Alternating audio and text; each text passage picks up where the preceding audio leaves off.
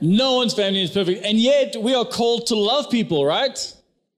We're called to love all these people and be kind and forgive all the time. So what do we do when we have these people in our lives that are just really hard to love? Like, what do we do? Like, how do we, because it really complicates this Christian thing, doesn't it? When these people in our family that drive us nuts or hurt us or disappoint us, and I know we've all got them, all families do. Every family has someone that's really hard to love. And if you think your family doesn't have that kind of person, it's probably you.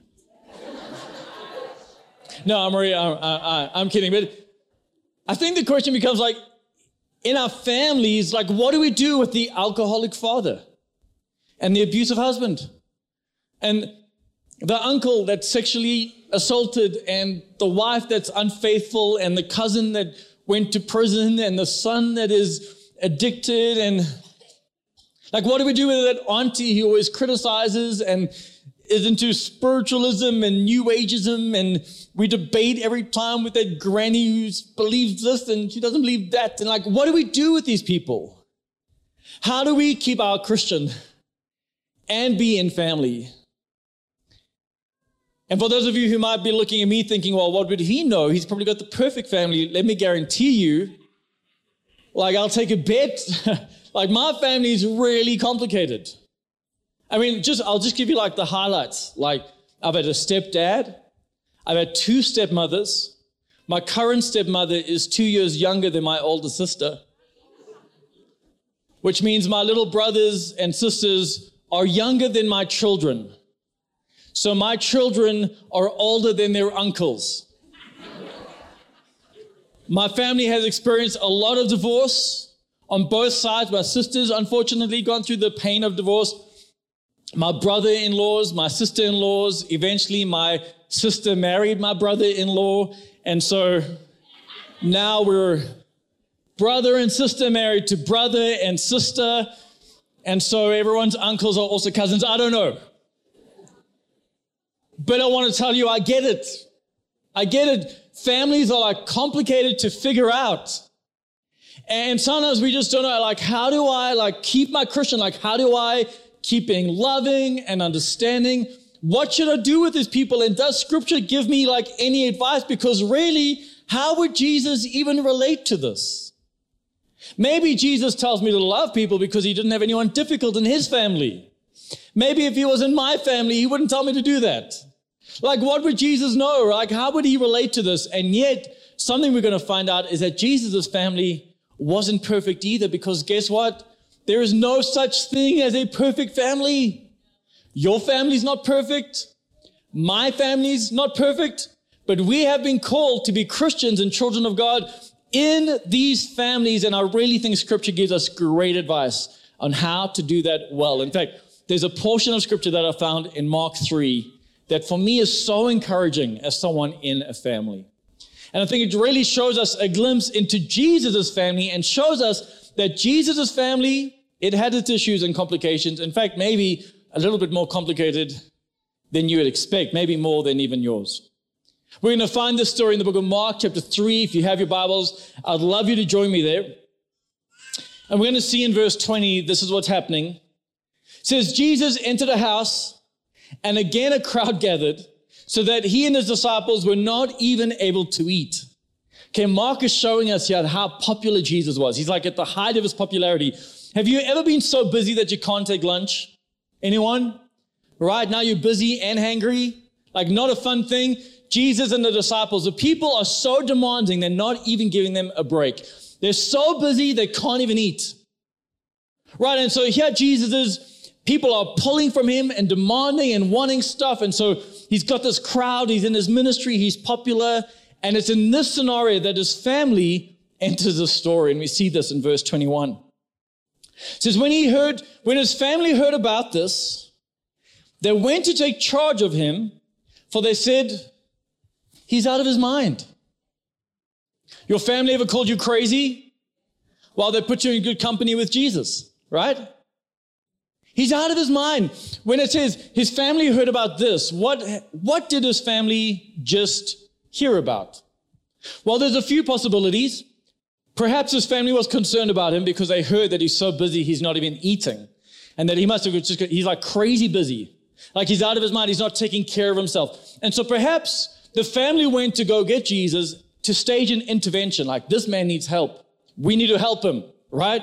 We need to get him. He's not taking care of himself. Perhaps out of their good concern, they were trying to stop Jesus from doing the will of God. And it tells us something important about our families is sometimes, church, out of their good intentions and their sincere concern, they can actually try and get you to stop doing the will of God. Did you know that? Sometimes your family might look at you and say, yeah, I don't know, you're too busy serving God. Why are you in church all the time? No, you can't go to that place on that mission trip. It's too dangerous. Right? Why are you fasting? Don't fast. You got to eat 3 meals a day. What's this fasting nonsense? And out of sincere concern for you, just like Jesus' family, your family might even try and take you out of God's will. But maybe there's a little bit more going on than just innocent concern for Jesus. Because when you read this in context in Mark 3, there's a lot of things happening. In fact, we see Jesus' ministry becomes radical. Jesus is healing people, but not only is he healing people, he's casting out demons. Now, this to the Jewish leaders, I tell you guys, this was radical. I mean, they'd never seen anything like this. This really challenged them. They'd never seen this. And just before this in Mark 3, like literally the verse or two before, we see Jesus appointing 12 apostles. And now he gives them the authority to also cast out demons. His family must have thought he's totally lost his mind. And in this culture where family was very, very highly valued and honor was highly valued, what we sense is that his family started getting embarrassed because now Jesus is basically publicly losing his mind. He's publicly gone crazy. And everyone knows, like, he's our family member. We better go and get him. And so it says in scripture that they go and take charge. Everyone say, take charge. This is a Greek word, kretio, and it actually means to arrest. So they went to forcibly remove Jesus from his position. They were literally staging an intervention. This guy has gone out of his mind. And so something we learn right off the bat about families is this. Just because God is using you doesn't mean your family will get it. Doesn't mean they'll always understand. Doesn't mean they'll always be supportive or always in agreement. Even when you are in the perfect will of God, sometimes that can even cause family conflict. It certainly happened with Jesus Christ. It can happen to you. Your family's not always going to understand. I mean, I don't know if you realize this, but none of Jesus' brothers and sisters, from what we can see in scripture, ever followed him, ever supported him. They, in fact, only supported him after the resurrection.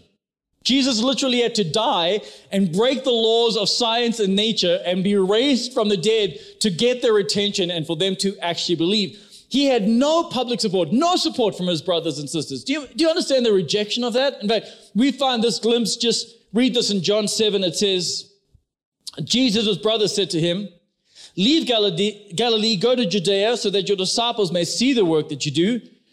No one who wants to become a public figure acts in secret. And since you are doing these things, show yourself to the world. Verse 5, very important. For even his own brothers did not believe in him. Even his own brothers. Imagine this thing. I mean, you've got these crowds following you. You have these disciples that have laid down their lives for you, but your own family won't pay attention to you. Your own family doesn't give you the light of day. Your own family doesn't even believe what you're selling, what you're saying. And now they come to a public gathering to arrest you. And now everyone at that gathering knows that not even your brothers and sisters believe you, man.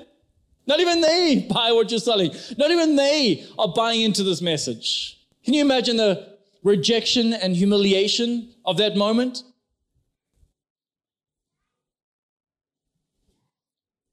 Jesus had to be raised from the dead to get any support from his own family. And let's be honest, it probably is what it would take, right?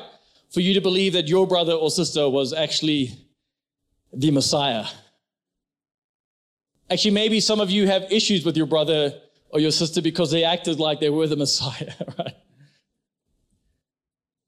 In fact, I find this to be one of the strongest evidences for Jesus Christ truly being the Son of God is that eventually his brothers and sisters actually did follow him. If you've ever doubted that Jesus is real or that he's truly the Messiah, just go read the book of James written by the brother of Jesus, and you realize that the brother of Jesus believes that he is truly the Son of God.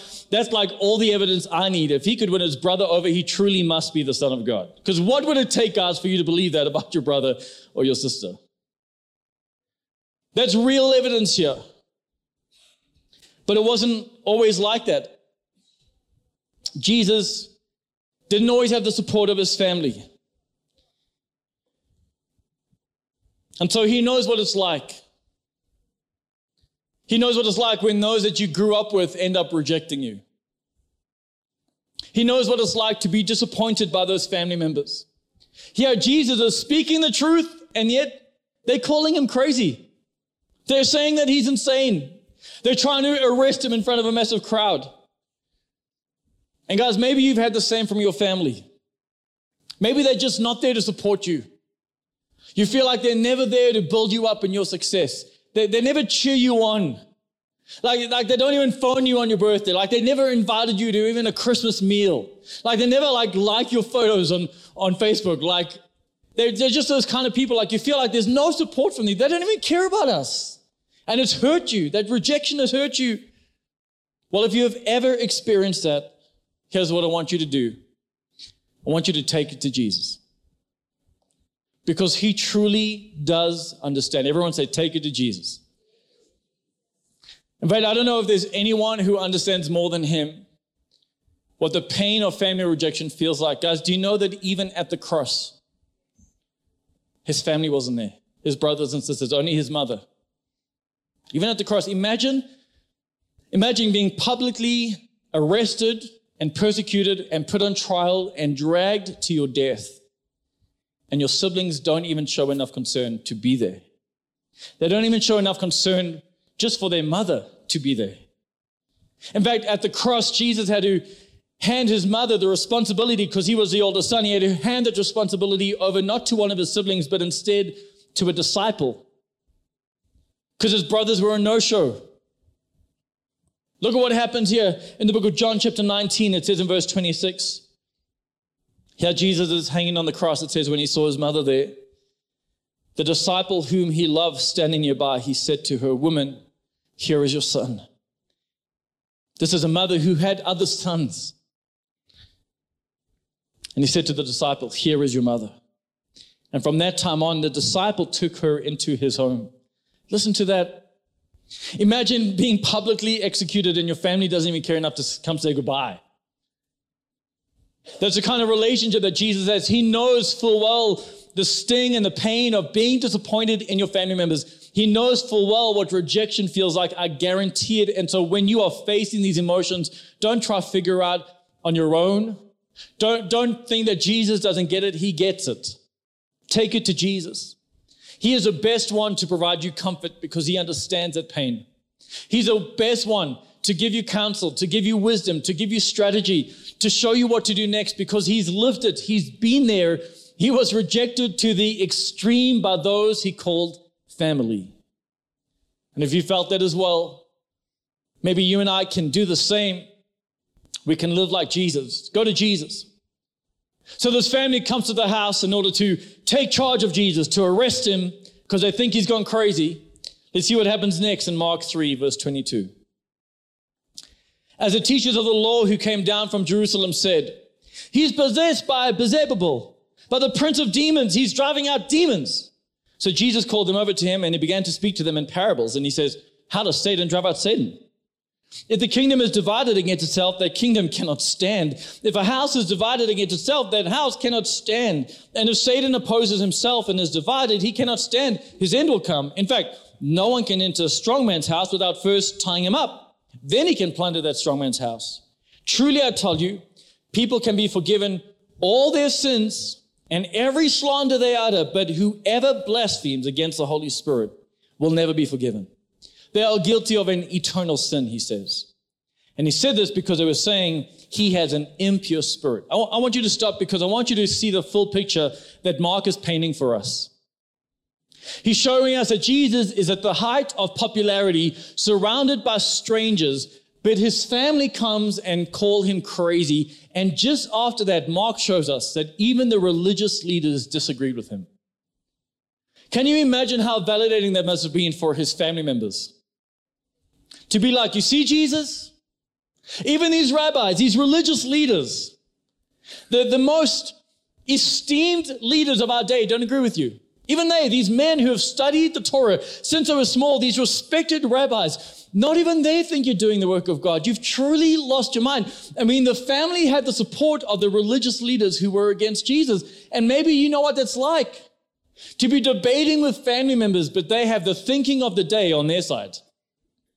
And so they're trying to convince you, right? Because they feel validated by the science of this report. And they're like, yeah, this is why evolution really happened. And this is why God doesn't exist. And this is why the Bible isn't real, right? And so you feel like, hey, they're validated by all these voices in the world. That's how Jesus was. And at church, I want to say, we've got to get ready for more of that as a church, because I think more is coming. As the world moves away from reason towards feeling, we have to realize, man, we're going to be having these debates all the time with people who are on the other side, and it's going to feel like the world is validating what they say. Because now we have to defend things like gender and just being a man and a woman, and you can identify as whatever you want to be. It's like, right, you're going to have people with completely different religious beliefs, social beliefs, moral beliefs, right? And they're going to be validated by the voices of this day. And they're going to be able to look to those reports and to those things and that on the news and say, see, I'm right, you're wrong. This is what Jesus was experiencing. And I think you and I have to get ready that as the world moves further and further and further away from the truth of God's word, these are conversations we're going to be having a lot of as Christians. We're going to be in this exact same position as Jesus Christ, trying to back up the truth. And we're talking truth and people look and say, you're crazy. Just like they did with Jesus Christ. His own family did this to him. And in the midst of all of this, Jesus issues a stern warning. This warning has nothing to do with family, but because it's here, I think we need to talk about it. I don't want to move past this. Let's sidetrack for a moment. Jesus gives probably the most stern warning in all of the New Testament, and he tells us about something called the unforgivable sin, which is known as the blaspheming the Holy Spirit, blasphemy against the Holy Spirit. What is that? I think we better know what that is, because none of us want to do it, right?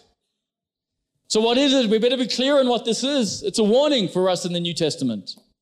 Well, the blasphemy of the Holy Spirit, we can see clearly in the word, is when you call the work of God a work of Satan. When you look at something that God has done, the Holy Spirit has done supernaturally by his power, when you look at that and you say, oh, that's the devil working right there, you have blasphemed the Holy Spirit, and Jesus says, that's an unforgivable sin. Do not do it. And so, church, I just want to warn you, right? The body of Christ is very diverse. And you might at some point go to another part of the body. You might go to that conference or that church, and you might see things done that seem just kind of weird to you because you're not used to that. You might see things done that you don't understand, that you don't relate to, that you have no experience of. Be very careful of looking at what you see and saying, no, that's not God, that's the devil. Because what you're doing in that moment is you're blaspheming the Holy Spirit if it is, in fact, the work of God.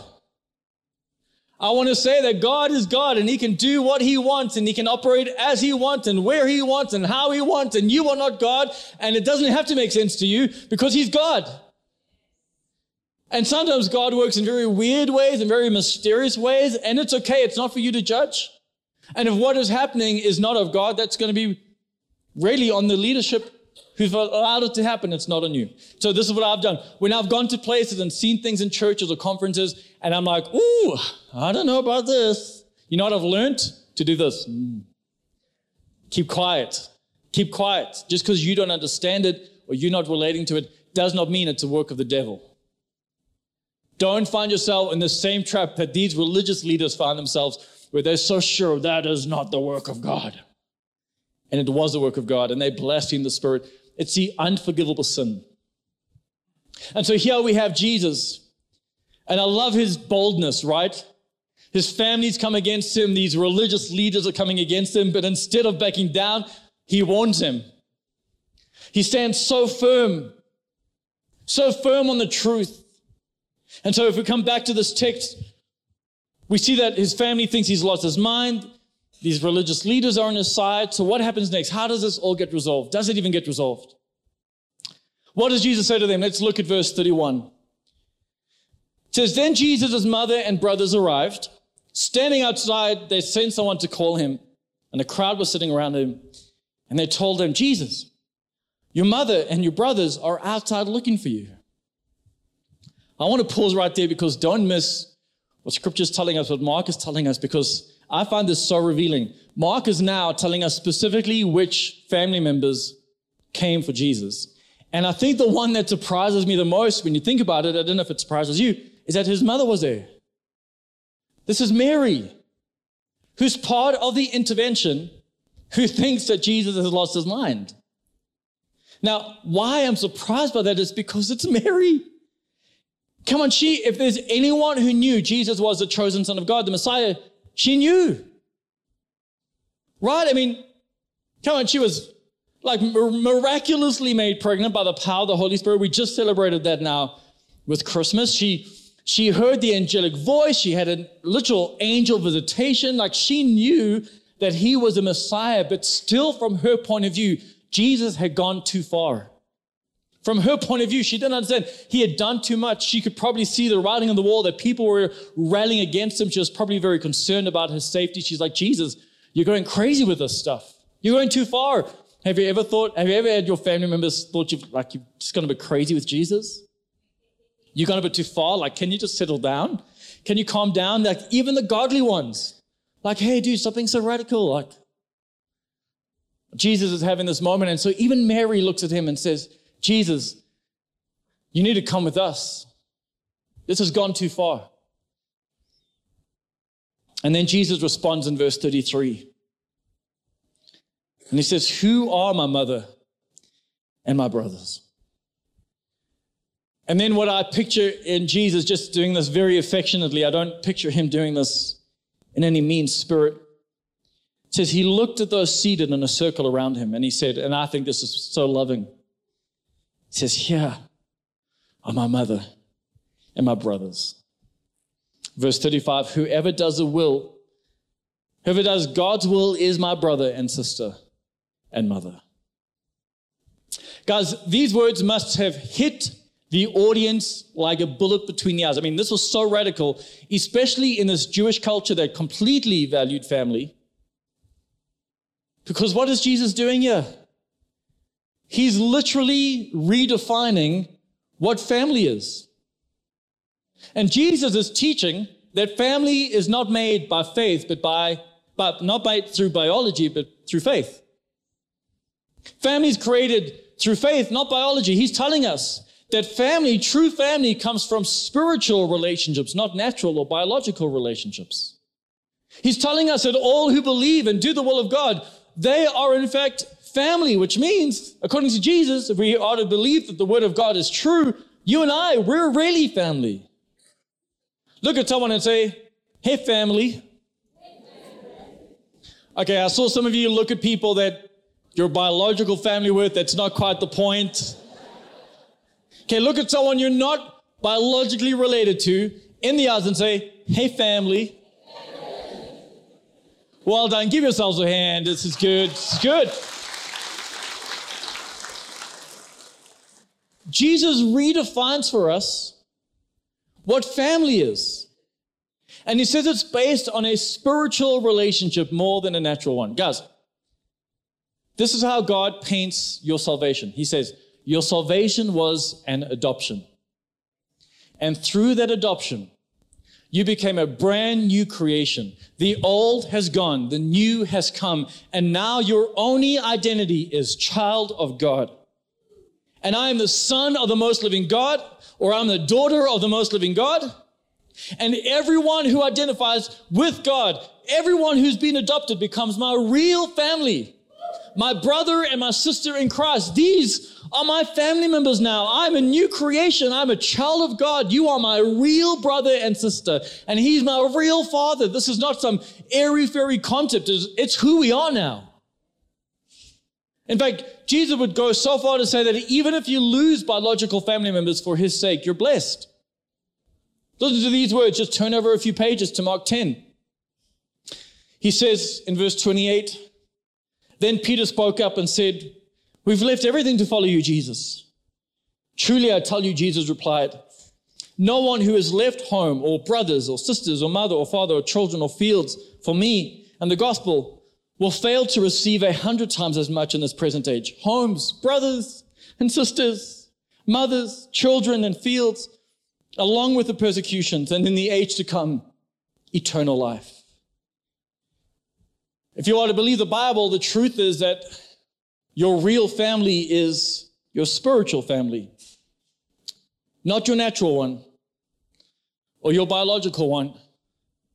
And now you might find that, like, you might think that in this setting where Jesus is and he's talking about you might find like, Jesus, that's quite harsh. Like your mother and your brothers, they're like just waiting outside, like, and you're saying that they're not even your real brother. Like, that's harsh. But actually, guys, when you really sit and think about this concept, that my family now is my Christian brothers and sisters, suddenly it frees you. It frees you to love your natural biological family in a different way. It frees you to love them. Because you know where all our hurt and disappointment comes from? It comes from our expectation of how they should treat me because they're family. And then they let me down.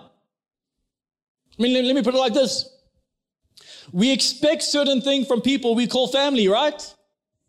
We have this high expectation. Just imagine this line in the sky. This is my expectation of you because you're my family.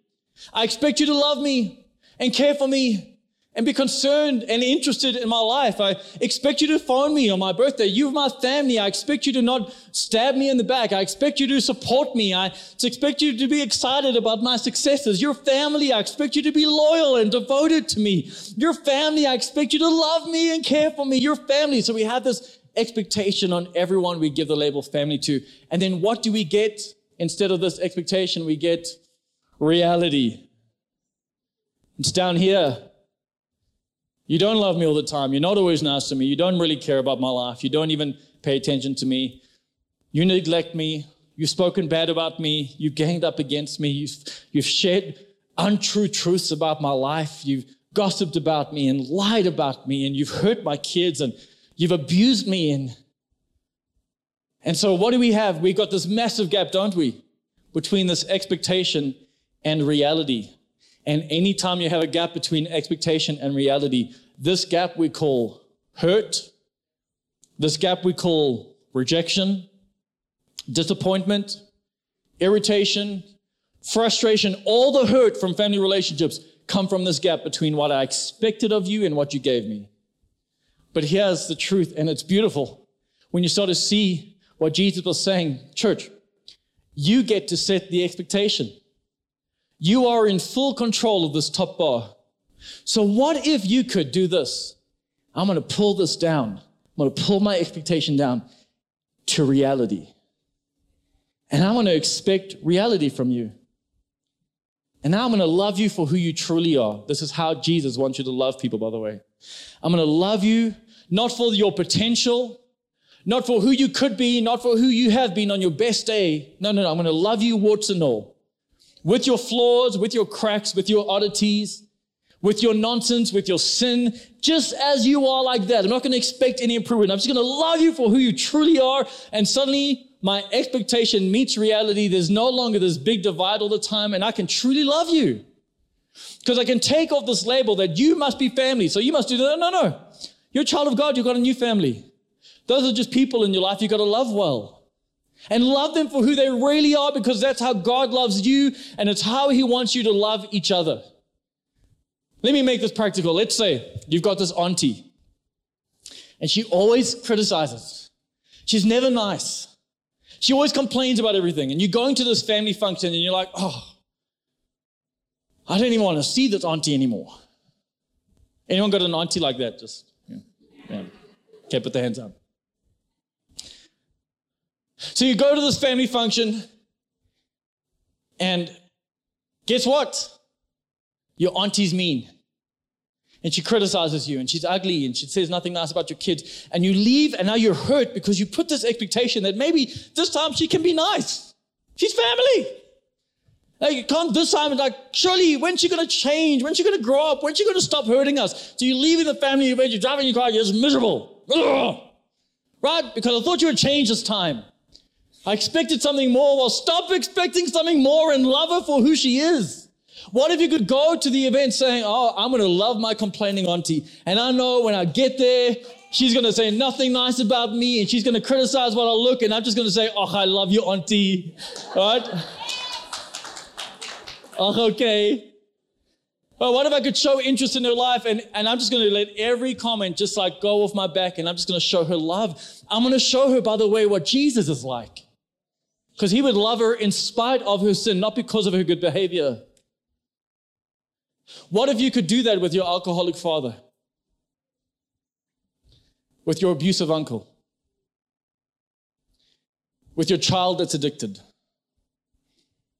And I know what you're thinking, oh, I don't want to approve their behavior. This isn't about approving their behavior. This is loving them in spite of their behavior. Church, this is how we should love each other. That I don't need to earn your love. I get it because you're a child of God. In fact, catch these words as Jesus was ending the story. I don't know if you got it. He said in verse 35, whoever does God's will is my brother and sister and mother. Wow. Whoever does God's will, that's my brother and my sister and my mother. What is God's will?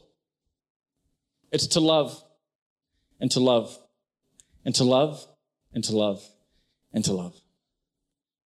And so when I'm a family member, part of the family of God, interacting with my biological family, and my job is to love and to love and to love. Now I will love you, not because you deserved it, but in response to my Father, in obedience. Now I will forgive you, not because you changed anything, and not because you earned it, and not because you deserve it, but I forgive you. Why? In response to my Father, because I love my Father, in obedience to him. Now I will help you, even though you were never there to help me. Why? Not because you deserved it, but in obedience to my Father. Now I'm a shining light in my family, showing them the love of God, not because they have deserved it or earned it, but in obedience to the Father, I will do my Father's will. That's what it means to be a brother or sister in Christ. That's what it means to be part of this family. I'm going to do the will of my Father. And church, if we could live like this in our families, man, people would see Jesus. And they'd see him in you. They'd see the love of God in you. You'd give them a glimpse of eternity. But what's it going to take? It's going to mean that every time I feel pain and disappointment and hurt and rejection, I come to Jesus with that. I don't try to deal with that by myself. I come to him and I say, Jesus, help me love the real person, not the potential, not who they could be. Just help me love them for who they are. I want to love my weird auntie for who she is. I want to love my kid for who he or she is. I want to love this person, my spouse. God, just help me love the real them. You know, if everyone in your life met all of your conditions, how would God ever teach you to love unconditionally? No, there's gaps, there's big disappointments. Why? So we can go back to God and say, God, you fill this gap and help me love them well. Show them how you love them through me. So church, when you truly start to believe that family comes from faith and not biology, it frees you to love your biological family a little bit differently, to love them well. I don't know what things you've come through with your family in 2022, but I hope that in 2023, we can love our families well, even those who are hard to love, that we can give those things to Jesus. We can adjust our expectations. Let's pray. God, I want to pray for your family. I pray for this church. God, you know all the hurt, and I believe there's plenty, Lord. You know every broken relationship and disappointment and sting of rejection, like you know it all, Lord. But I thank you that your word shows us, Jesus, you understand. In fact, for every person, here's what I want you to do. If you are dealing with that at the moment, if you have some pain from your family in your life, I want you to make a fist and just put it in front of you. And I want you to imagine all the pain just going into that fist. All the hurt, all the rejection. Can you put it in there? The frustration, the letdown, the lies, the abuse, the brokenness, the betrayal. Just put it in that fist right now. Just feel it go in there. And then when you're ready, I want you to open your hand and give that to Jesus. Say, Jesus, it's yours. This is yours. Please help me through it. Help me face this. I don't want to do this without you, Lord. I want to forgive them. Give me the strength. I want to love them, not because they've earned it. I just want to love them because you love them. Help me do it. I want to restore relationships. Show me how. Just whatever it is, just give it to Jesus right now. God, I want to pray that you start to give us the eyes that you see people with. Give us your eyes, Lord. Show us who people really are, Lord, so we can adjust our own expectation and love them for who they really are. God, I thank you for this family. Thank you for my brothers and my sisters that are right here with me now. God, help me love this family well. And while I'm growing with them, God, I pray for my natural family, my biological family, God, that I will be a shining light, that I will show them how you love unconditionally, not based on behavior, not based on performance. I thank you, God, that as we do this, people will see you in us, and we want them to, Lord. Show us how to love well in 2023, I pray. In Jesus Christ's name, amen.